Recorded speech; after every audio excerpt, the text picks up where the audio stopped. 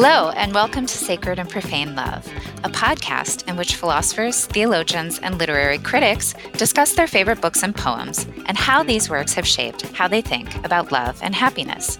I am your host, Jennifer Frey. I am Assistant Professor of Philosophy at the University of South Carolina, and I'm co-PI of the Virtue, Happiness, and Meaning of Life project, which, along with this podcast, is generously supported by the John Templeton Foundation. Today, we've got a conversation with the Thomist theologian, Father Thomas Joseph White, about love, grace, redemption, and comic mercy in the short stories of Flannery O'Connor. I hope you enjoy our conversation as much as I did. I'm very happy to have Father Thomas Joseph White join us this morning. Good morning, Father. Good morning, Jennifer. It's great to be here. Great. It's great to have you. So Father Thomas Joseph entered the Order of Preachers in 2003. His research and teaching have focused particularly on topics related to Thomistic metaphysics and Christology, as well as Roman Catholic Reformed ecumenical dialogue. And you've written a whole bunch of books, which I'm not going to list, but I will mention that you were a scholar on our Virtue, Happiness, and Meaning of Life project. You were one of our theologians. So, Father, you work at the Dominican House of Studies, and I suspect that many of our listeners have no idea what that is, or perhaps even what the Dominican order is and how it relates to where you work. So, could you tell us a little something more about that? St. Dominic was very interested in the blossoming university life of Europe as universities kind of came into being in their crystallized form, and sent friars to study and teach in these universities, including the famous St. Albert the Great and St. Thomas Aquinas, who were two early Dominicans.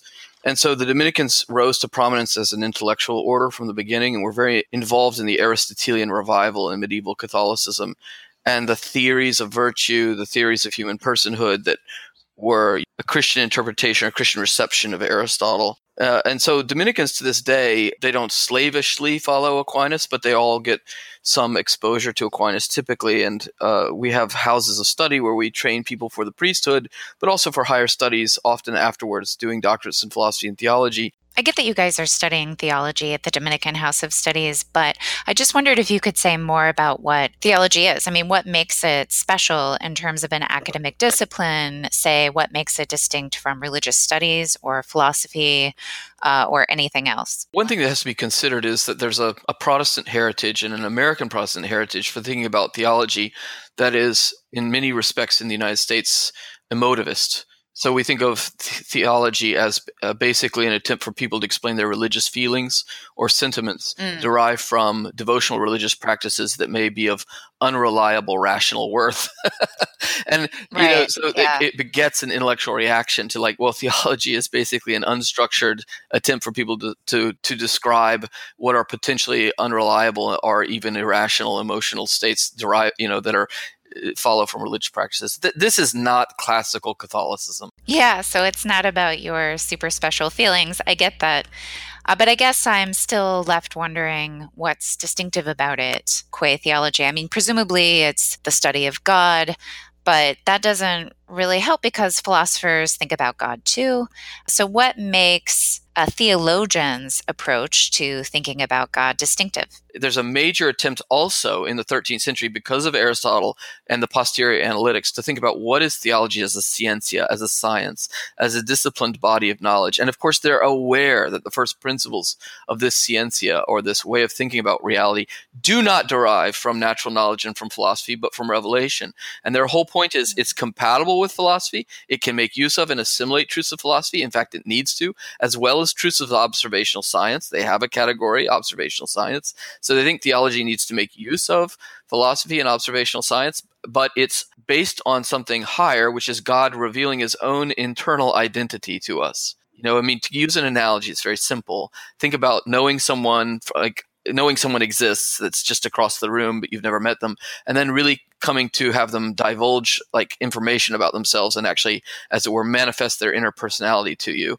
So analogously, and it's very different, obviously, mutatis mutandis, there's the idea that we can come to grasp that there exists a transcendent source of reality that is, we call God, the religious traditions call God, that's a giver of being to all things, but we don't really know who or what God is. It's another thing if God reveals himself to us and that revelation would not contradict the structure of reality as known philosophically, but would be compatible with it. And then we could study the inward shape of that revelation. That's what theology does. And the Catholic classical view is that grace, or the gift of knowledge of God that comes through faith and grace, does not destroy nature, is not contrary to nature, but is above nature and works with and can assimilate the gifts of nature.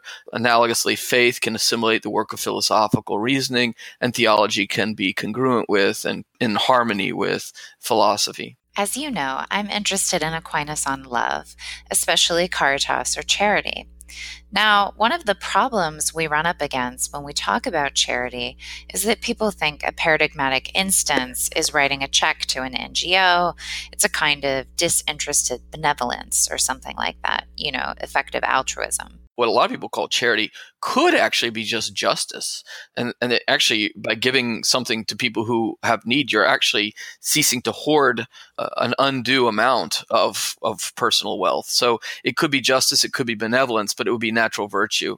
We have this Christian concept of charity, but it sort of doesn't mean what it used to mean. I just wondered if you could say something about what Aquinas means by caritas. Well, let me first just talk about what he means more generally when he talks about love, which can have, there's many different words in Latin. But so Aquinas has an analogical conception of love. That's really important to start with. That's to say, there are different things that we can call love, and that they're actually kind of distinctive, but the word fits each of them in slightly different modes because there's something in common despite their differences. So, Aquinas does have a very strong development of thinking about sensate love, the love of the senses. And that could be anything from a more base appetite, instinctive love like the love of chocolate or sexual attraction to something more emotive and that pertains to what he calls the passions or the emotions, like affective love. So, and that emotional love, that sensate and emotional love, that's kind of already a broad category, can have a huge range. So you could feel a sensate affective love for chocolate, but you can feel a sensate affective love for another person, but it's a felt love. It's rooted in our emotive animality. All right. So there's one way in which he just describes sensate animal love as something very deeply rooted in the human being and very real and very important and very, kind of fundamental to our human behavior. So psychological, animal, emotive love.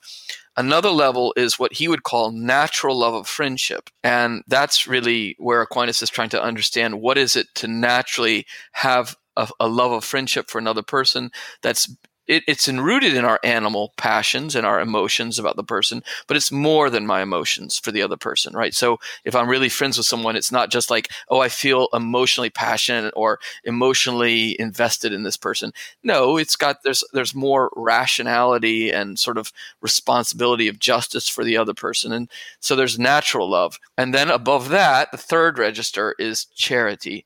And that for Aquinas is a gift. Again, the word in Christian parlance is grace, a gift of God to allow the human being, by what Aquinas calls an infused virtue, that's to say a virtue given or infused into the soul, to love in a way that is akin to the way God loves. That's to say, to participate imperfectly, but truly in something like divine love. And that's a much more, you might call it a mystical love, but it doesn't necessarily entail mystical experience. It can happen very quietly, but it's basically a kind of gift to love God and love one's neighbor by participating in a grace of God. Now, he thinks these three things are really analogous. So like charity is like sensual love and very unlike it. Friendship is like charity and very unlike it. And the higher loves don't destroy the lower loves. You say that grace is a gift, but I don't know, with gifting, is it sort of the kind of gift that, yeah, sure, it's gratuitous, but you can expect it?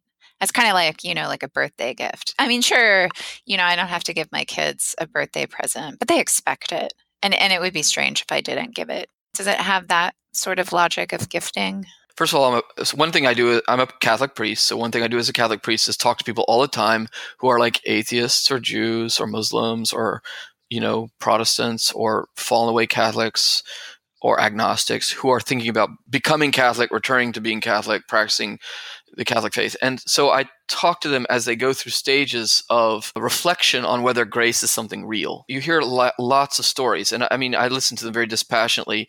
I mean, really, because partly it's my job. It's kind of like almost like a doctor listening to people talk about, whatever they're struggling with in their illnesses. But although, I mean, I wouldn't make an analogy of religiosity to illness, but there's a clinical aspect that you become very dispassionate, and really because you want the good of the person.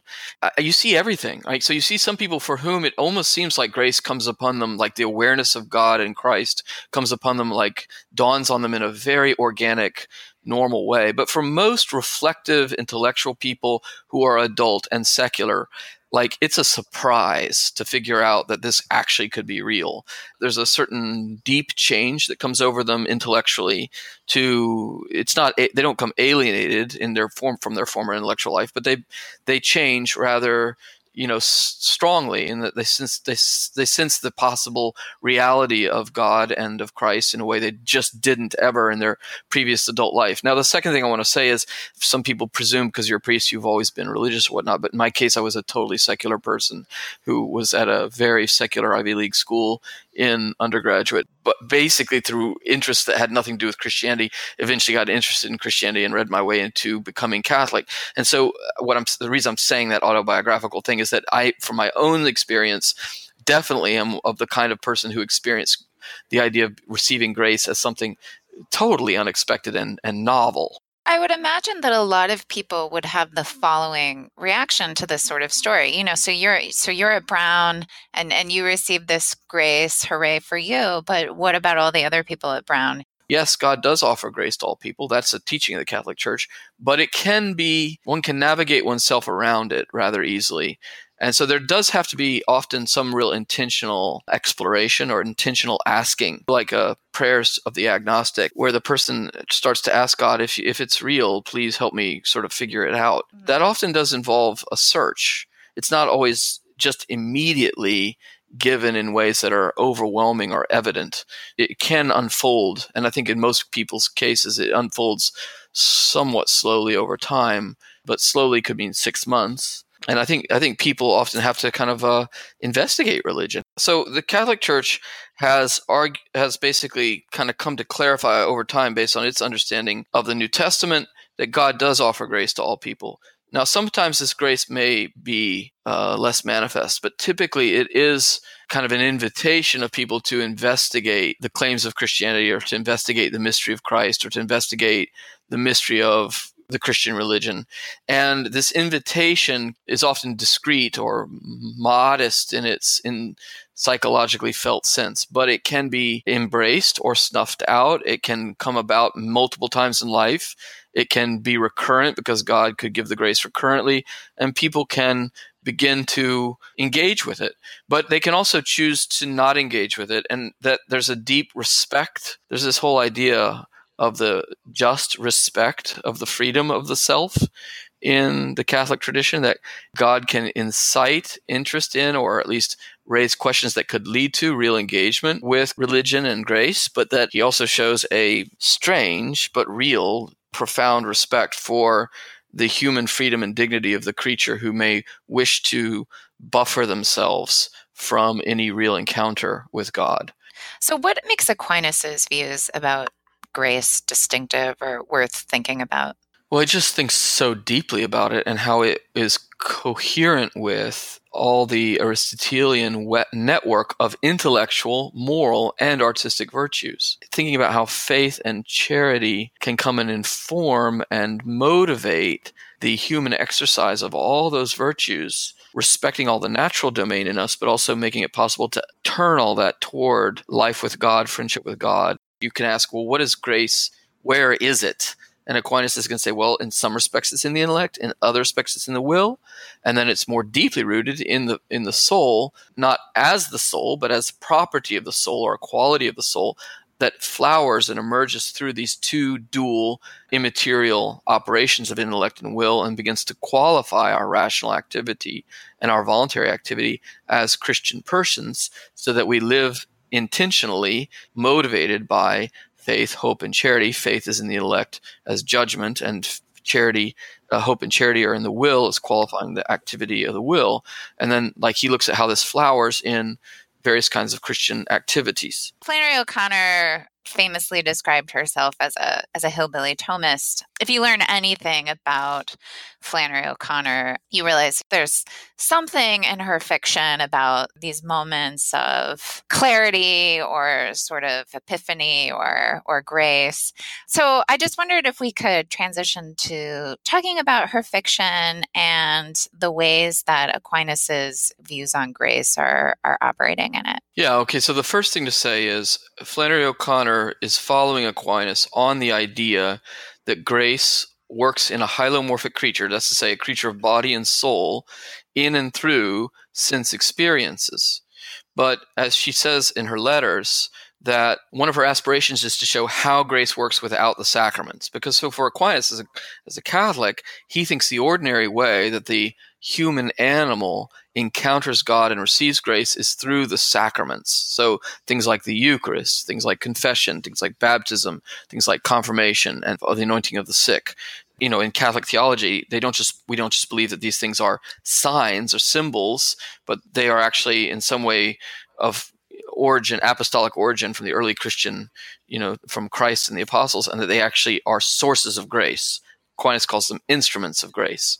And so grace works through them, and that's fitting, Aquinas argues, because as a rational animal, we receive spiritual goods in and through the mediums of physical experiences and sensible experiences. There's a certain sort of fittingness to God's instituting sacraments as ways we find and encounter grace. But Flannery O'Connor is writing about her own world of rural Georgia in the 1950s and using it as a platform for thinking more universally about the offer of grace, which she believes is offered to all people, but she's trying to show it in a kind of slightly comic, slightly horrific way as manifesting itself in a world where there are no sacraments, or where, there's baptism, but there isn't really anything else.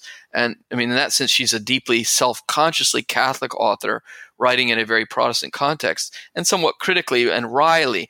But there's a kind of optimism. So she's showing how people who are often very, in her mind, humorously ignorant of their own defects of soul are having those defects of soul manifest to them, but also the sort of joyful, redemptive power of the grace of God manifested to them in, you might say, extraordinary ways through external events through which God is working. And in her Catholic mind, she's sort of trying to wake us up to the idea that grace can be at work in the world, and thus a lot of the drama of the stories. Right. At work in the world, specifically outside of the sacraments. Yeah, precisely. Right. And that's why the symbols are so important in her stories, as kind of symbols like sacraments.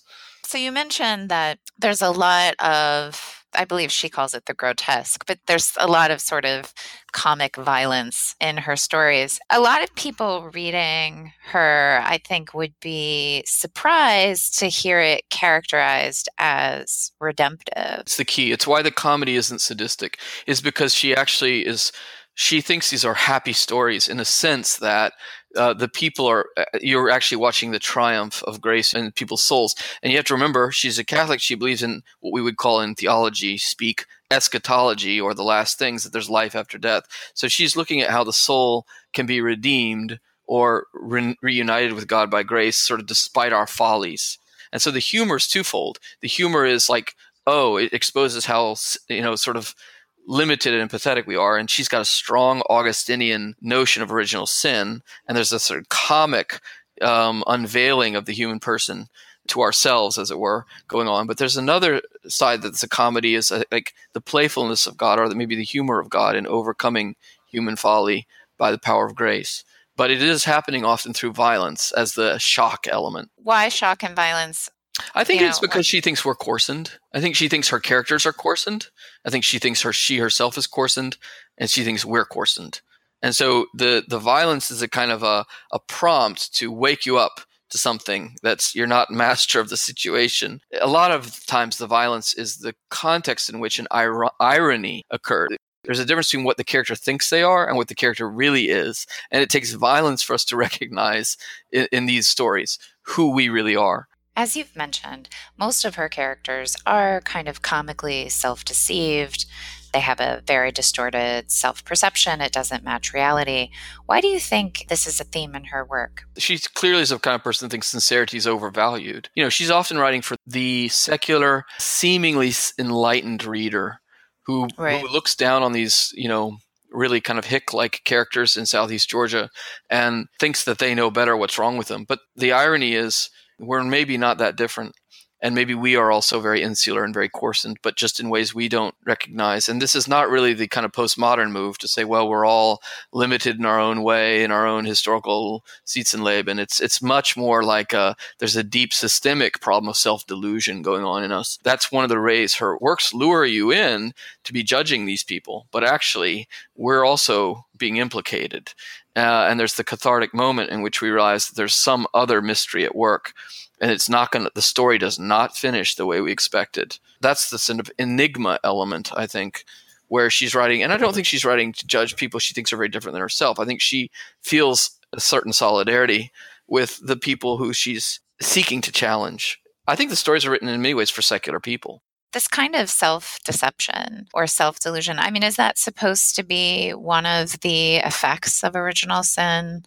Or is it supposed to be something a little more? Yeah, so I mean, there's different views on original sin in the Catholic Church, and there's a variety of positions that one can hold that are all permitted, and there's some positions that are excluded, like the Lutheran theory of radical depravity is excluded by the Council of Trent. So one may not believe in the Catholic Church that the human being is radically corrupt in such a way that they're incapable of any natural good. That's considered too severe and inaccurate and non-biblical, and that's a point of contestation with some Protestants who hold that view. But you also can't hold, on the other side, that there's really nothing wrong with us and all we did was lose grace, but our nature is completely undamaged. And she holds something on the stronger side. I wouldn't say extreme, but it's certainly a way of reading Aquinas, incidentally, where, I mean, there are deep affectations of ignorance in us. I mean, Aquinas talks about 4 wounds: ignorance in the mind, coarsened malice or selfishness in the will, concupiscence in the concupiscible faculties, disordered, exaggerated love of pleasures, and weakness in the irascible, basically a kind of human laziness and incapacity to motivate ourselves. And so these 4 wounds affect us, and she shows characters often particularly wounded in the mind by ignorance.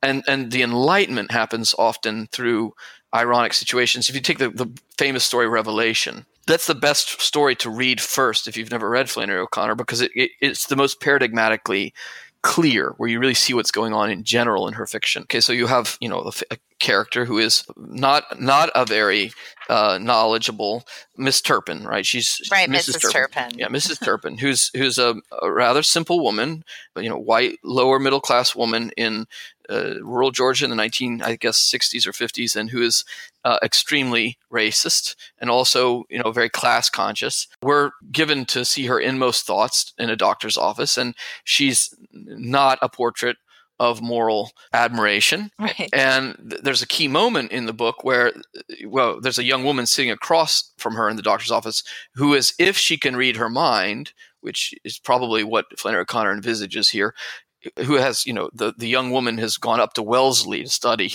And it's as if she can read her mind, and she also is listening to things the woman's saying in the doctor's office. It's clear that young woman from Wellesley, who has basically her face is covered with acne, she's furious at the sort of provinciality and racism of the woman and the sort of judgmental narrow-mindedness. And she takes the book she's reading from college, she's on break from college. It's called Human Development, and she throws it across the room, and it hits the woman in the head, who has then a minor stroke and falls on the floor. Well, she also tries to strangle her. And she tries to strangle her, and she says, "You're a warthog from hell."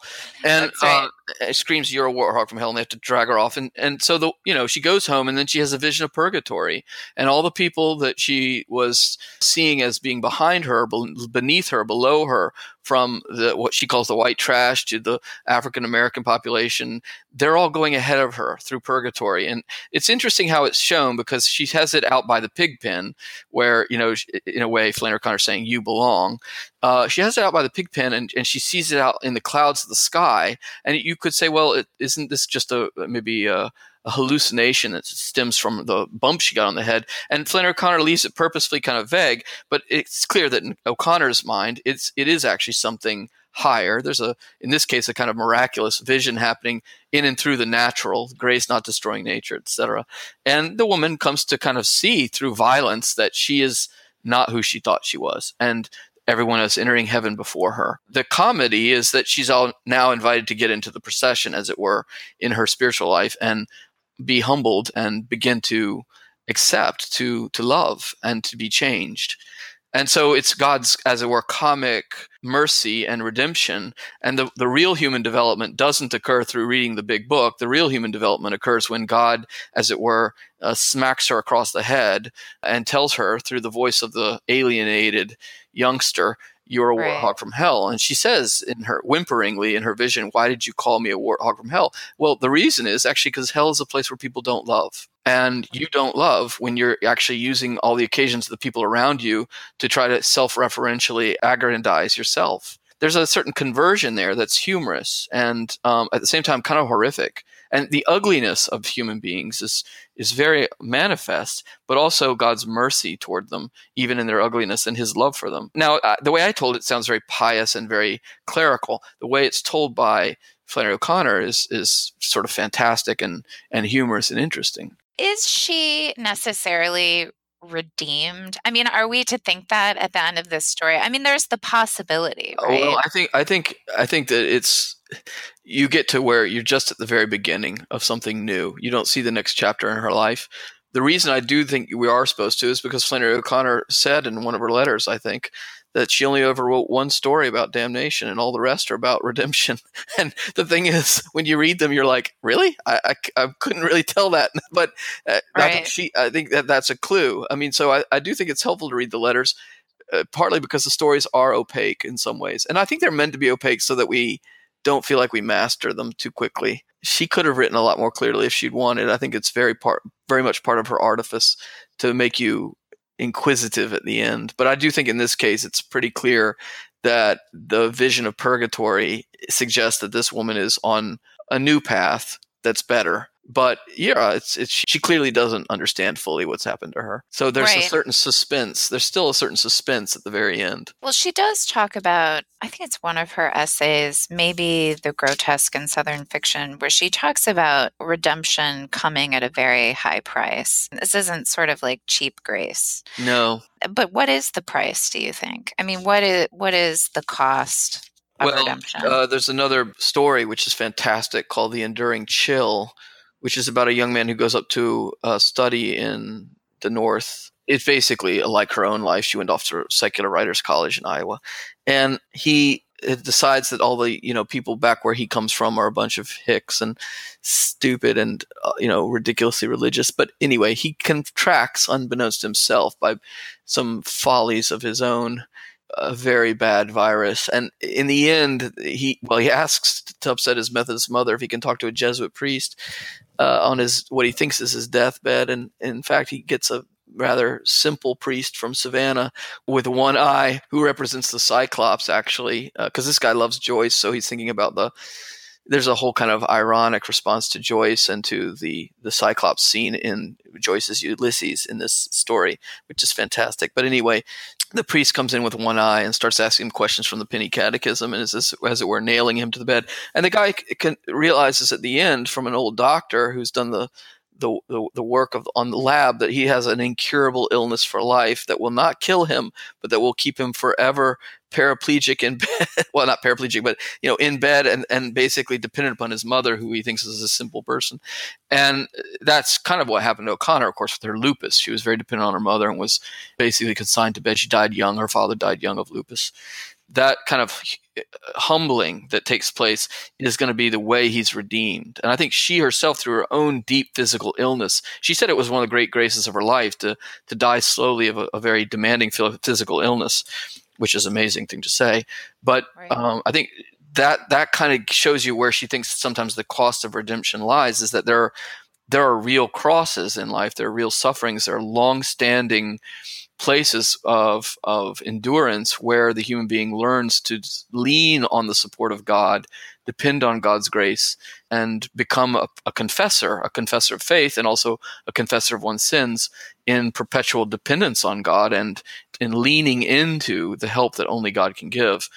And I think she thinks that that's actually what happens in the real world. You have to kind of come to terms with your sins. You have to come to terms with your need for change. You have to start fighting. You have to get into the battle. And there's where the sacraments are going to help you. So if Revelation sort of ends on this optimistic note of possibility for redemption, some of her other stories, like A Good Man is Hard to Find or Greenleaf, the violence is more extreme and more final. But I think A Good Man is Hard to Find is one of the most incredibly optimistic stories ever written in American literature. Because the misfit, if you listen to his motives, I mean, he is a nihilist. At least he's a sort of a country hillbilly nihilist. He's the hillbilly nihilist. Because she said famously, people think I'm a hillbilly nihilist, but I'm really a hillbilly Thomist. But he is the hillbilly nihilist, and he says, in the story, something to the effect of like, if I could have known he would have existed, I would be different. But I never have met him, and there's nothing to do but kill and murder people alive. There's a certain kind of crass Nietzscheanism Nietzsche might not have approved of the misfit, but there's a kind of crass idea of the will to power in the misfit, and he doesn't see a way forward toward any kind of redemption or transcendence. But when he goes to kill the grandmother, he kills her actually. He's telling her all this, and it's when she has a moment of epiphany, of compassion towards him, that he kills her. And she's redeemed by it. And the blood in other words, his violence exerted toward her causes her to change. She's another one of these people who's a bit of a moral ninny. And she undergoes this change, I think we're supposed to believe, in the last moment of her life, somewhat delirious. And it's ambiguous, but I think she undergoes like her last moment of transformation that's in the middle of her delirium and her terror. And the blood from the shotgun blast shatters onto his eyes, onto his glasses, and he takes it to clean it off. And that's when he says she would have been a good woman if there was just someone there to shoot her every day of her life. Right. But God has used the worst thing that a human, sort of the worst outcomes of human despair as occasions of grace for this woman. And so even God can make use even of great evil for good outcomes. There's a certain weird way in which she's suggesting that old Augustinian adage that God can bring good out of evil that he merely permits and doesn't will for its own sake. That's to say the evil. And so, I think there's a weird way in which the misfit has even become, despite himself and over and against his own wishes, an instrument of God. And I think when he gets the blood on his glasses, he started to see it. There's a moment there is even a moment of question about whether he is the ultimate one, because he thinks he's misfit. He says he's a misfit in this universe, but it may be that he now sees that he's not a misfit, that there is a place for him, that even the things he's done that are wrong, God has used despite him in some larger plan, and maybe there is a way he fits in. So I like that. I have some follow-up questions, but just to give people some of the background. So it's a story of a family on a road trip. It's the grandmother and her son's family, and they end up getting lost. And they end up getting lost because of the grandmother. She sort of forgets where she's going and tells them to take a wrong turn. She directs them down the wrong path. Then they get in a car accident because her cat leaps out of which she wasn't supposed to bring on the trip, leaps out of the basket onto the shoulder of her son driving the car, and he moves suddenly and he swerves off the road and they turn over. Right. So there's sort of like all these comic elements, and we sort of know right away like something terrible is going to happen. And of course they run into this criminal who's escaped, the misfit and his men. And they've been talking the whole trip. She's been talking the whole trip about him to different places, people in the stop, and just talking about how horrible it would be to meet him. So that's right. Of course they do meet him. Yeah. And they do meet him. And of course it's the grandmother that seals their fate, because she sort of, at first when you're reading it, you're thinking, okay, well maybe they'll get through it. But then she identifies him. She says, I know who you are. You're the misfit. So by doing this, she of course seals their fate. He murders all of them, including the small children. He kills her son, her daughter-in-law, and her two grandchildren first, and then eventually and finally kills her. And she's hearing all of this. They take him off in the woods. Yeah. And the woods is always interesting in Flannery O'Connor. She read a lot of Jung, and she was very interested in a Dominican who was friends with Jung named Victor White, who had this whole Thomistic Jungian theory of symbols. Okay. So she's got Oh, really? The wood, yeah. Oh, yeah. That's why the sun is always the image of God. This SUN. The sun is always the Uh-huh. image of God, and it's behind the tree line. And the tree line, Right. which if you live in southeast Georgia, is there's always a tree line of pine trees somewhere not far in the distance, and that's the borderline between this world and the world to come. And so the misfit has his men take them out into the trees, into the woods, and that they're going off into the next world. And the sun is setting behind the tree line. So there's this moment where she recognizes the misfit, but then her moment of redemption, I suppose you would call it, is when she sort of recognizes the misfit as a child of God. She sees his And vulnerability, and that's when he kills her because she's seen his vulnerability. That's my reading on it. I don't know if that's right, but I think because she says, "You're also a child of God." And it's like there's a moment in which she doesn't maybe come to a clear sense of her own sinfulness, but she does come to a sense of, well, she comes to a clear sense that his sinfulness is not an obstacle to God loving him or something like that.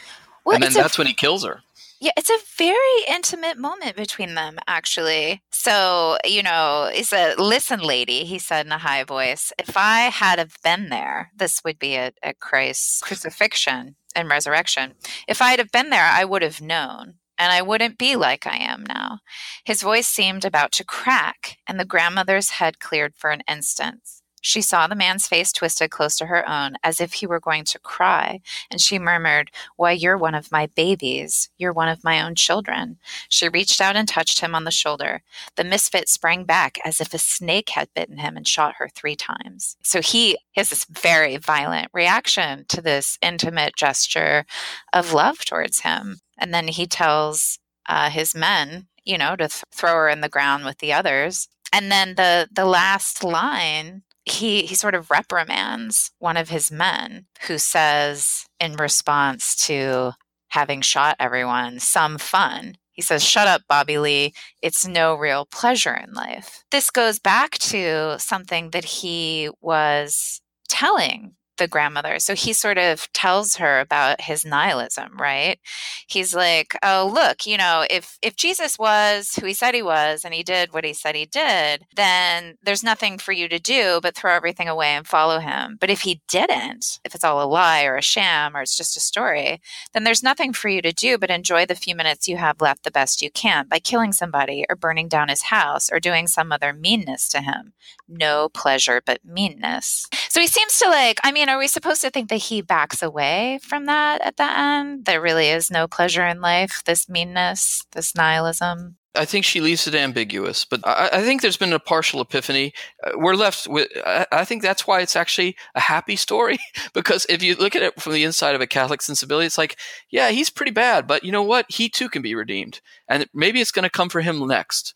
God got the grandmother. Now God's going to get the misfit, but we got to wait to see that in another story. I mean, not that she's going to write that story, but the point is, we're just given snapshots, and this snapshot tells us there might be hope for this misfit. I think that's the sort of note it ends on, and it's kind of comic because he's doing all this to kind of run or to he seems to have a God haunted consciousness, Christ haunted consciousness, in a way that's typical maybe of a Southerner at that time who wouldn't, in fact, enjoy participating in the moral law. And the fact that there's a certain illumination and cloudiness suggests that there may yet be a dawning of a higher awareness in him. Well, let's just talk about one more story to pick up on that theme, and that is Greenleaf, the story of Mrs. May and her sons, and the Greenleaf family. The Greenleafs work for Mrs. May on her farm. This is another story that ends in a scene of dramatic violence. She's gored by a bull. She is gored by a bull. And the bull is really at the center of the story. The basic plot point is that this scrub bull has wandered onto her property and is wreaking havoc. And there's potential for all these problems, and she wants it gone. The man who works for her, helps her out on the farm, Mr. Greenleaf, doesn't seem to want to do anything about it. Turns out it's his son's bull. And he obviously doesn't want to get into this conflict with his sons.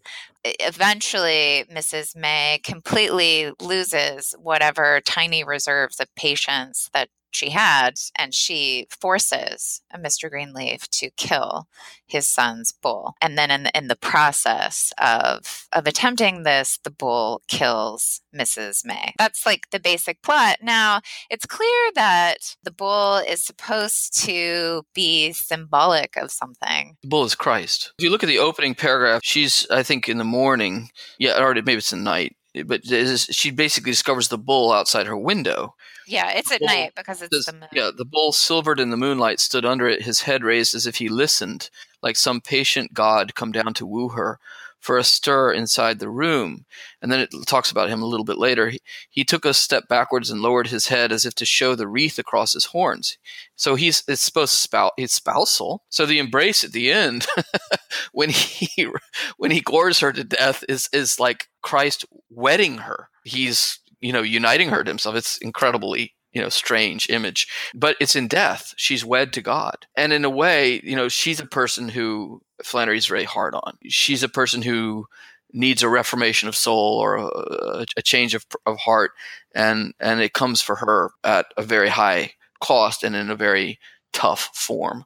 Okay. Yeah. So let's back up. Let's talk a little bit about Mrs. May, and then we'll talk about this scene at the end, because I definitely have some questions about that. But Mrs. May is a lot like Mrs. Turpin in the sense that she's obsessed with her class status. She's constantly talking about sort of the trash beneath her, and in particular, there's the Greenleaf family, who she looks down on and is very jealous of. And part of it is that the Greenleafs are sort of unapologetic in who they are, where she thinks they should be ashamed. She has particular scorn for Mrs. Greenleaf, and this has to do with her sort of wild, rustic, religious enthusiasm, right? Where, we sort of are introduced to these bizarre scenes of Mrs. Greenleaf, like just like some sort of prayer ritual where she sort of like is like rolling around in the dirt and is praying for these people that she cares about. And Mrs. May is like extremely offended by this, which she doesn't. She sort of has this high bourgeois view of Christianity, right? Like if you're a respectable person, as she obviously is, then you will, of course, go to church. You'll be a good Christian woman, but like you won't believe any of it. And you certainly won't make like a big show of your religion. Like that would be incredibly untoward. Yeah, and Mrs. Greenleaf is not considered a model of religiosity by Flannery O'Connor, but she's a good hylomorphicist. She's going out and praying to God in a slightly wild way, but in her body. And so, right. and that's quasi-sacramental and misguided. It's both misguided and quasi-sacramental. There was a real event in the late 50s. It was a story in the newspaper that Flannery O'Connor read that a Tennessee preacher on Good Friday took a little lamb, a living lamb, out into the outside. Took a congregation with him and nailed the lamb to a piece of wood and killed it. And this had like caused a stir because he wanted them to take seriously that Christ had died for them. So he kills this lamb. And Flannery O'Connor wrote in her letters, "Well, he's getting toward the truth." And what she meant by that was like he doesn't have the mass, but he does have this idea that you could come into some kind of sacramental symbolic engagement with or the real presence of the cross. And since he doesn't have what he needs, he's going out and making stuff up that's kind of goofy or maybe, strange or violent. But that's what Miss Greenleaf's doing. And the other woman looks down on her, but, in another way is less human. So the one thing that Mrs. May really, I hesitate to use the word worship, but she certainly puts a high priority on this kind of Protestant work ethic, right? Like I work and slave and I struggle and sweat and, so I'm owed all of these things. And people should be grateful for me for what I've given to them. She certainly thinks that the Greenleaf family ought to be incredibly grateful to her, and she's definitely miffed to the extent to which she senses that they are not. Yeah, there's a completely plausible, ordinary human pride in this woman. In other words, she's proud. Very proud. Yeah, she's proud, absolutely. But she's proud in a way that's not exceptionally it's not so fictional that you can't understand that mentality. It's pretty close to a lot of people's internal ordinary reflections. There's this interesting struggle in her because on the one hand she's very proud, but on the other hand she kind of gives into this sort of victimhood, right? Like she's the real victim because her sons aren't grateful to her, they don't help her, the hired help isn't grateful, like no one's acknowledging her position, like Yeah. her place of authority. So like she's very proud, but she's also very miffed that people aren't giving her what she feels she's owed. And she is especially envious of the Greenleaf family, and in particular she's envious of their sons. So Yeah, because they went off to war and they married women in Europe and came back and have succeeded and seem not to have deserved. They're basically good country people who have succeeded despite the fact that they didn't put as much work into things as she has, at least in her mind.